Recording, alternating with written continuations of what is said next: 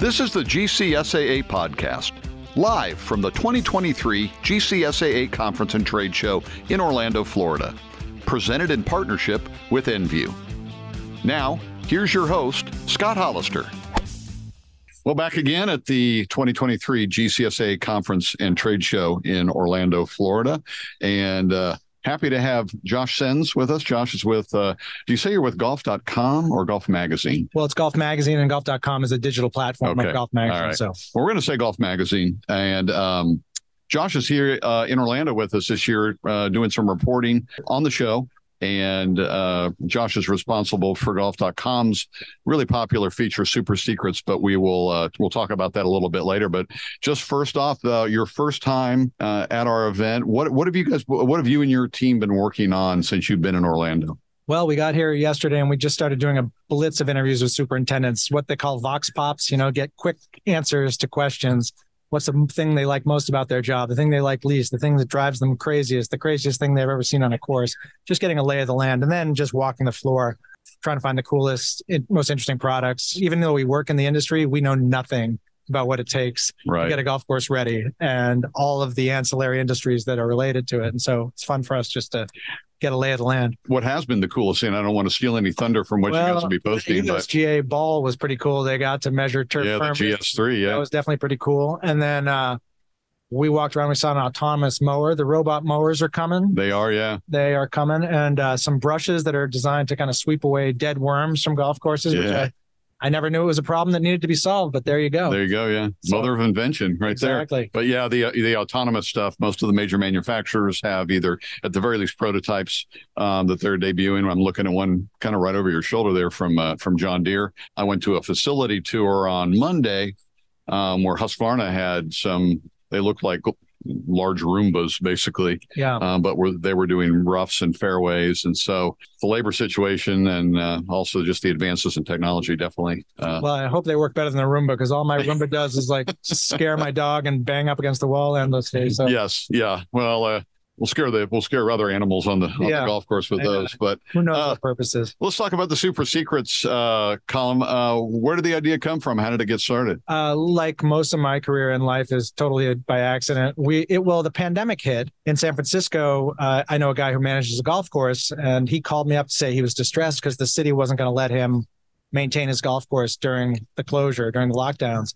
I said, well, no big deal. You just, lock the gate, and then when the pandemic's over, just open it up again. He said, no, you don't get it. You can't just leave a golf course and expect the next day you can show up and mow it. I said, really? I mean, honestly, I was that naive. Yeah. And I think a lot of us in the golf business who don't work on the agronomy side of things are. And so I started asking questions about what does it take to keep a golf course and what happens if you let a golf course lie dormant for that long. And he started telling me all the problems with bunkers and fairways and this and that we never would have considered. And we just wrote a column about it that was really popular. It got a lot of traffic. And then when we linked it to what does this teach you about yard care, then we really hit the jackpot. And we realized that people care a lot about their yards. And after about a few weeks, the column was so popular, we started joking that we should turn our golf.com into just a home yard care site. We were talking a little bit earlier, and obviously I'm just because of my role with the association, I'm somewhat aware of how that process has gone. But how do you go about finding your topics? It's every week, it appears. That's a lot to do. How have you kind of navigated to find out what to write about every week? Well, it's always desperate. A lot of times it's leaning on you guys and asking you guys for ideas and calling superintendent friends. We found that the topics seem to do best are topics that show an overlap either between golf course maintenance and yard care, or that relate directly to golfer behavior, surprising things about superintendents that drive superintendents crazy about golfers, pet peeves. The stuff we did on superintendent salaries and work hours really held a lot of interest too, because I'm sure a big issue in the industry is trying to attract a younger generation of workers. And there's perception you can't make a good living and that you'll never have a free day. Yeah. And so I'm not really answering your question, but we're just sort of anything and everything agronomy related, because every week it's tough to come up with new ideas. And maybe it didn't surprise you because of just how you came into this idea, and you were one who didn't know a lot about it, so you're learning as you go along. But have you been surprised at the popularity of the feature? Yeah, I had no idea. And I realized, it makes sense now that I think about it in retrospect that golfers, they've been awakened to the things that they take for granted on the golf course. And I think that is interesting to them. Oh, so that's how that green gets like that. That's what it means when they say it stimps at this, or that's why the rough looks like that at that time of year. All the things that they experience in a day-to-day, once the explanations start coming, it does ring a bell. And then all the more if you can kind of link it to why their yard looks so crappy or does, then it's all the better. That's right. It's funny. I work in the business, but I know just enough to be dangerous, but it does not show in my home yard. I have not been able to practically apply what I've learned about this business. What's been your favorite one? You have some personal, and did it match the readers? I would say probably my favorite one was Superintendent Pet Peeves, because we got Matt Guilfoyle and a couple others just going. Matt Guilfoyle hosts the Jingweeds podcast. Yeah, that's right. Care podcast. He's a personality and he's not shy in his opinions. And when superintendents started talking about the things that drive them most crazy about golfers, that was entertaining to me because I felt called out for a lot of it. But also, people, and it resonated with people. It got hundreds of thousands of clicks. If this is an era where we measure by clicks, that's the coin of the realm. And people seem interested. So yeah, it was. I hear a lot of those things in confidence, about the superintendents and the things that make either their job hard or just their life more difficult. So that probably wouldn't surprise me, but I can see why that would resonate with folks. But we were talking a little earlier, just off mic, about your origin story. How did you get into the writing business, number one, and how did that lead to a career in golf? Yeah, I didn't play golf as a kid, but I have a superintendent-related story about golf as a kid. If you'd like to hear that, I can tell you. Yes. You want me to tell you that story? Let's go. All right. My origin story of golf, my introduction to golf, is related to a superintendent who might be at this show right now. I don't know. I grew up in Brookline, not far from the from the Country Club, where they host the U.S. Open, as you know. I never played golf. I never knew anybody who played golf because this was a very uncool era to be a golfer, and the Country Club was a place unto itself. If you weren't part of that crowd, place did not exist. But there was a muni that butted up right up against it called Putterham Meadows. And one day in high school, I don't know, I must have been about 16 or 17. We were all bored. My friend said, let's go to the muni. And we went to the muni. We got hooked. Anyway, it turned out, this is a long story, but it has a payoff, I promise you. There was a kid named Lenny Curtin in our high school. Lenny Curtin was the son of a cop, kind of Goodwill Hunting, good old townie, great guy, only kid on our golf team who could break 80. And Lenny, every spring, would go out on the par 5, the 5th hole of our muni, cut a hole in the fence and sneak through it, and then go play on the Country Club. And the Country Club every year would come out and close it, and he'd come back out and he'd open back up with his wire cutters.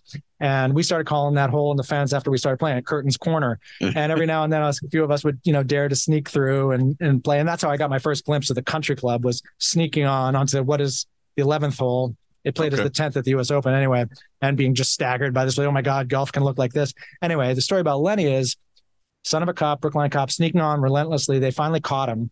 And instead of calling the cops or punishing him, they put him to work on the grounds crew.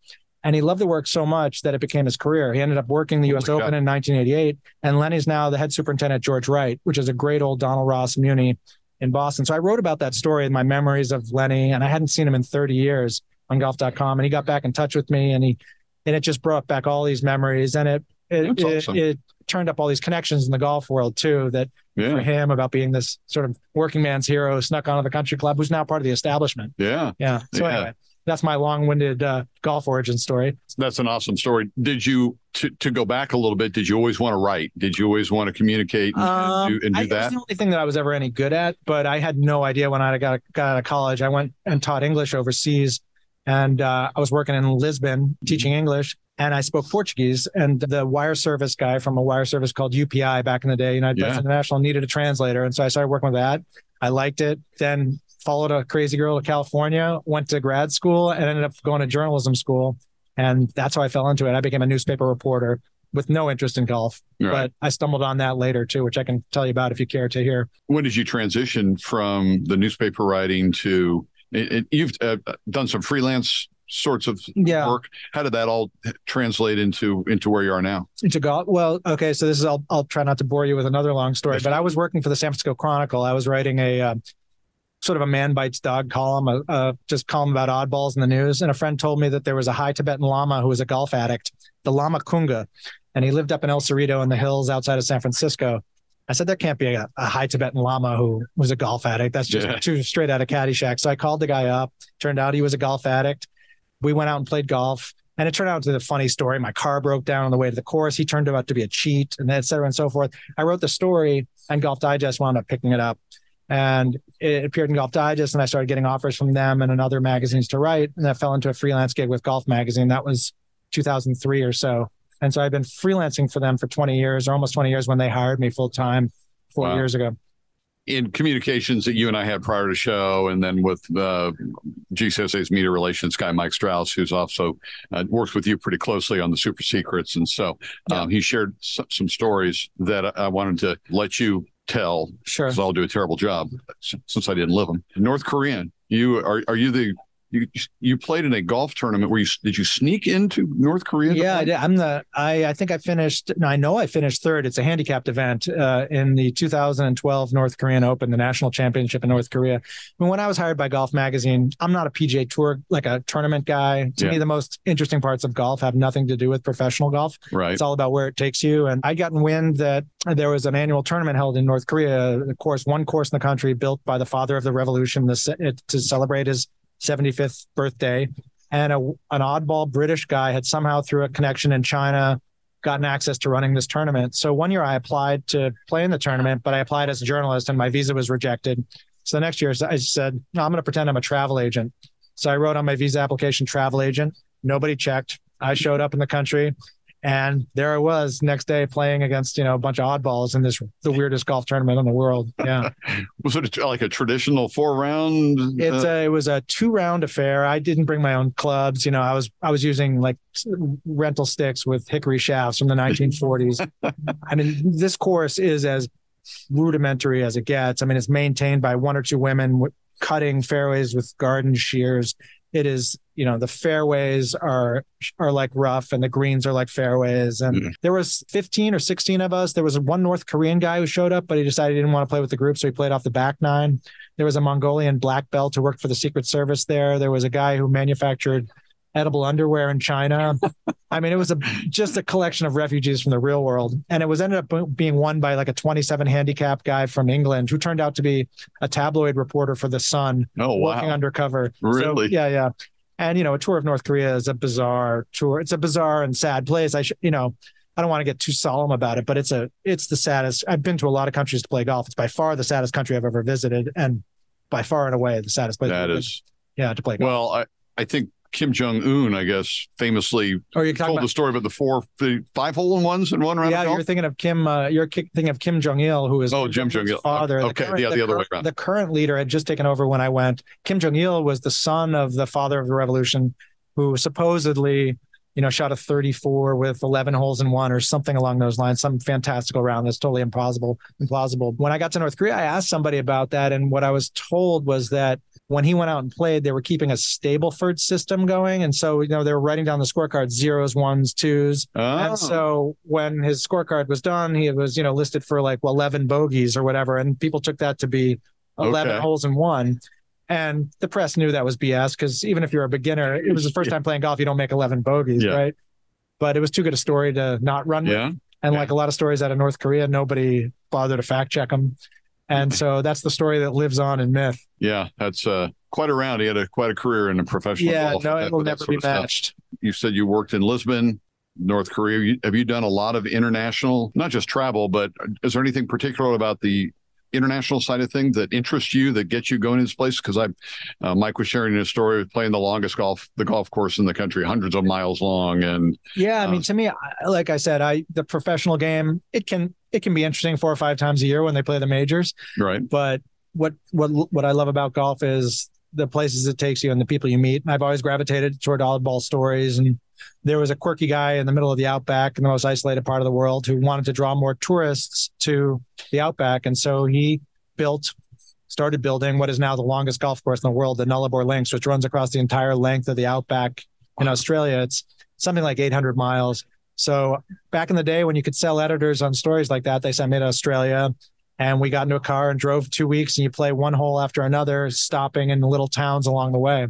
And it's where Skylab fell. Remember Skylab? Yeah, that's right. Yeah, the most isolated place in the world. Skylab fell, landed there, didn't kill anybody because there was nobody around.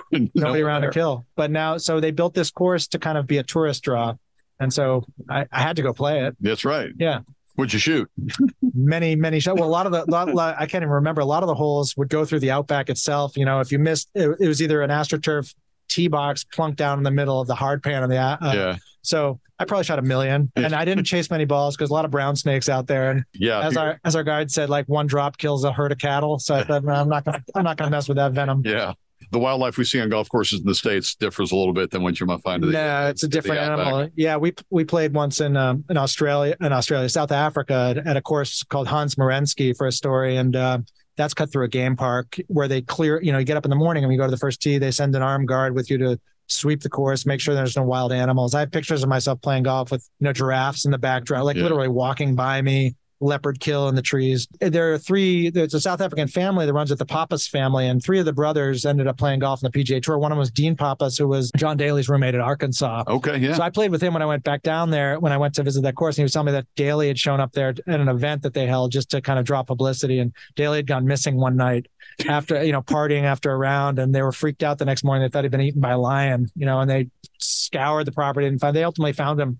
He said on some road, like asleep at the wheel of a Jeep, in the middle of Palaborwa National Game Park. Oh, my Lord. They were amazed that he hadn't been eaten by a lion. Yeah. Well, a fun related story to GCSA. One of our colleagues at GCSA, Jim Cummins in our sales department, also played on that Arkansas team. Oh, did he really? I don't believe he went to the game park at any point, but he missed out. That course is spectacular. Yeah. Yeah. So I remember walking by a water hazard there, and one of the other guys was walking with me. He was a game warden. He grabbed me by the shoulder, pulled me away in the water. He said, "Hey, son, I can't do a South African accent," but he just said, "There's 3 crocs in there. I'll kill you, and 4 will kill you properly." Yeah. And I said, "Okay, that's a big alligator, crocodile." And it's a good tip to stay away from those folks. I already told you I was going to ask you about this, but I'm going to wait a little bit more. What are your favorite golf course experiences playing the game? Do you have particular favorite courses, memories from the game? Obviously, you've told some unbelievable stories already, but some famous favorite memories. Gosh, I mean, playing in I would say in Tasmania at Barnbougle Dunes right after it opened, and walking along in the early morning, and wallabies bounding around, the sun rising, and feeling like I was playing a Cypress Point in a bizarro universe. Trying to think what else. Anytime at Bandon is special. Years ago, maybe I shouldn't say this, I don't know. Years ago, befriended accidentally. I took a guy out playing golf for free because I had a free round, and he turned out to be an employee at Cypress Point. And so I've had many a morning round with him out there. And wow. Yeah. So, I mean, those are favorite courses, but my favorite experiences are just showing up randomly and meeting oddballs on the golf course. I'm not a member anywhere. I like going out to the local muni and just as a single and see who you meet. It's a crapshoot. It can be a bad day. You can get bad company, but more often than not, you get great company. Yeah. Yeah. And as a storyteller and someone who's just curious about people and things like that, I mean, this have to just open your mind, your eye. I mean, you just stumble into things that that curiosity probably leads you to, clearly has led you to some interesting places. The places that people play golf and the people who play it is always surprising. On a story, that same trip to South Africa, we went to Soweto, one of the poorest shanty towns and outside of Johannesburg. And there had been a golf course built there, cut through the shanty towns, flag sticks made out of broomsticks with T-shirts as the flags. And we're playing there. And, they had junior golf programs that were funded by Ernie Els and some other generous South African golfers. Yeah. But we're playing, and out of the shanty towns walks a kid who looks like, he's in rags, and he started playing golf with us, and he went out and shot 1 under, stories like that. Or a story in Brazil about a group of caddies who were working at a country club, and they got obsessed with golf, and they built their own golf course, spent 7 years building their own golf course in the outskirts of Rio out of their own hands, carving a 9-hole course that became Brazil's first municipal golf course. Wow. So stories like that, to me, are where golf really lives. Yes, the high-end courses are great and it's beautiful and it's fun to watch the pros play them. But give me the oddballs in the quirky corners of the world, and that's a way more compelling story any day. Yeah, Gil Hanse didn't necessarily need to go to Rio apparently to build a golf course, so you just use that. And that course, with that little 9-hole course, those caddies built when the Olympics and the World Cup came to Brazil. The Brazilian government decided they needed more freeways built. And what happens in Brazil when you want to build a freeway, you don't put it through the wealthy people's neighborhoods. So they put part of that freeway through that course those caddies had built. So they lost 2 holes that they only now have recovered. But the Olympic course that Gil Hanse built there is spectacular. Yeah, I was lucky enough in, I guess, 2019 at our show. We started doing these live podcasts from there, and Gil was nice enough to come on and talk about what unbelievable stories. This audience was super interested because of just the challenges they faced with equipment and products and things they needed and trained labor that had done that kind of work before. And so super cool, interesting. Yeah. Interesting side note to that story, I think, is there was a lot of concern, a lot of talk when golf returned to the Olympics in Brazil that golf had no place in the Olympics, and especially had no place in Brazil, where a country with very little golf history. Right. And there was talk of corruption and how this was going to be a boondoggle. You know, they built all these lavish facilities for the Olympics down there. The golf course is one of the few that remains. All the others have gone under, but the golf course was funded with private money, and the government wasn't involved, and there was no opportunity for the kind of usual graft. And that golf course today is in good shape and thriving, you know, and so it's a success story. Yeah. And from the grow the game perspective, because I mean, that was a lot of what was behind the thought behind, hey, let's get this back in the Olympics. We can take it to Japan. We can take it to Brazil. We can grow the game. And that's got to be heartening for Gil too, to, you know, you put that blood, sweat, and tears in the back of your mind going, man, hope this thing's still here in 10 years. Yeah, once the circus pulls out of town. So, right. All right. It's time to rock. You wrote a book with Sammy Hagar. I did. As a official middle-aged guy with a classic rock background, I'm super interested in that. How did that all come about? So it's a bit of an odd story. I, on the side, while I was freelancing, wrote a food column, and Sammy Hagar loves food maybe more than music. He loves talking about it. He's, you know, he calls himself the Baja of Jimmy Buffett. Yeah. He's got that whole lifestyle around him. And so he was looking for writers. He had sold a book idea. He was going to sell a lifestyle cookbook, Sammy Hagar's Life and Food and Drink and Partying. He had 5 of us lined up to interview for the gig. And it was early morning. I drive out to meet him on the top of, he lived on a house on the shoulder of Mount Tam overlooking the bay, just in Marin County. And I showed up, and there was Sammy Hagar, comes out of his house looking very Sammy Hagar in flip-flops and board shorts, and he's got a cup of coffee. And I said to him, "Is that dark roast or light roast?" And he looked at me and he said, "Dude, you got to be kidding me. You're shitting me, right?" And I said, "Oh, no." And he went back and he pulled out his latest CD, and it was Sammy Hagar Lightly Roasted. And he said to me, "That's my sign. You're my guy." And I don't know if you're a Sammy Hagar fan, you may know that he's super into numerology and astrology. And a lot of his business life has been making decisions by gut, you know, hiring doormen he meets to run his cantinas in Cabo. And that's how he hired me. And so I drove home 20 minutes back to my house, and I got home, there was like 6 answering machine messages from Sammy Hagar. "Hey, dude, you're my guy. You're going to be my guy. You knew that about the coffee. That's a sign from the stars. You're my guy." And so, yeah, that's how it came about. And he was great. You know, we spent the next year just meeting twice a week, and him reliving his memories of being a young kid growing up poor in Southern California, having an Italian grandfather who taught him how to cook and hunt, and his entry into rock and roll. Yeah. Yeah. Being able to not be pigeonholed on what you've written in your career. I mean, is that gratifying to you? Is it kept you kind of motivated that you're finding these interesting stories to tell in different parts of the world, not just golf and not just rock and roll, or not just, you know, for whatever? Sure. I mean, that's the best part of the job. Probably we've been interviewing a lot of superintendents this week, and they all say what I love about my job is every day it's a little bit different. And that's been the plus side of my job. And I think if I were going to pinpoint a downside, is like being a jack of all trades and a master of none. I'm now 56 and going, when do I get to retire? I guess never. My only exit plan is death right now, you know, which is problematic. So I probably should have gotten into another career if I wanted financial security, but it's been fun. My goal in life was to never have to wear a tie and never have to commute 9 to 5. So I achieved that at least. Yeah. That's what you've accomplished a lot then. Yeah, well, there you go. Josh, on behalf of GCSA, thanks for being here to cover it and kind of shedding an eye on what our members do to a more general golf audience. It means a lot, and hope we'll see you in Phoenix next year. Hopefully might correspond with the Waste Management. I'm sure you'll find some interesting stories. I hear they have a tournament down there. Yeah. Yeah. They have a little golf event going on. Gathering going on this week. You can follow on Twitter, Josh Sens at Josh Sens. Yeah. I post once every like 6 years. Yeah. So, and I think I have 12 followers. So jump on board. You might go, well, you know, you Google your name. It's the first thing that comes up. So it's scary anymore. The Twitter stuff. I suppose I should get with the social media thing. Huh? I hear the kids are using it these days. That's right. Yeah. But at the very least, go to golf.com, read the Super Secrets column every week. Josh Sens, thanks for joining us. Thanks for having me.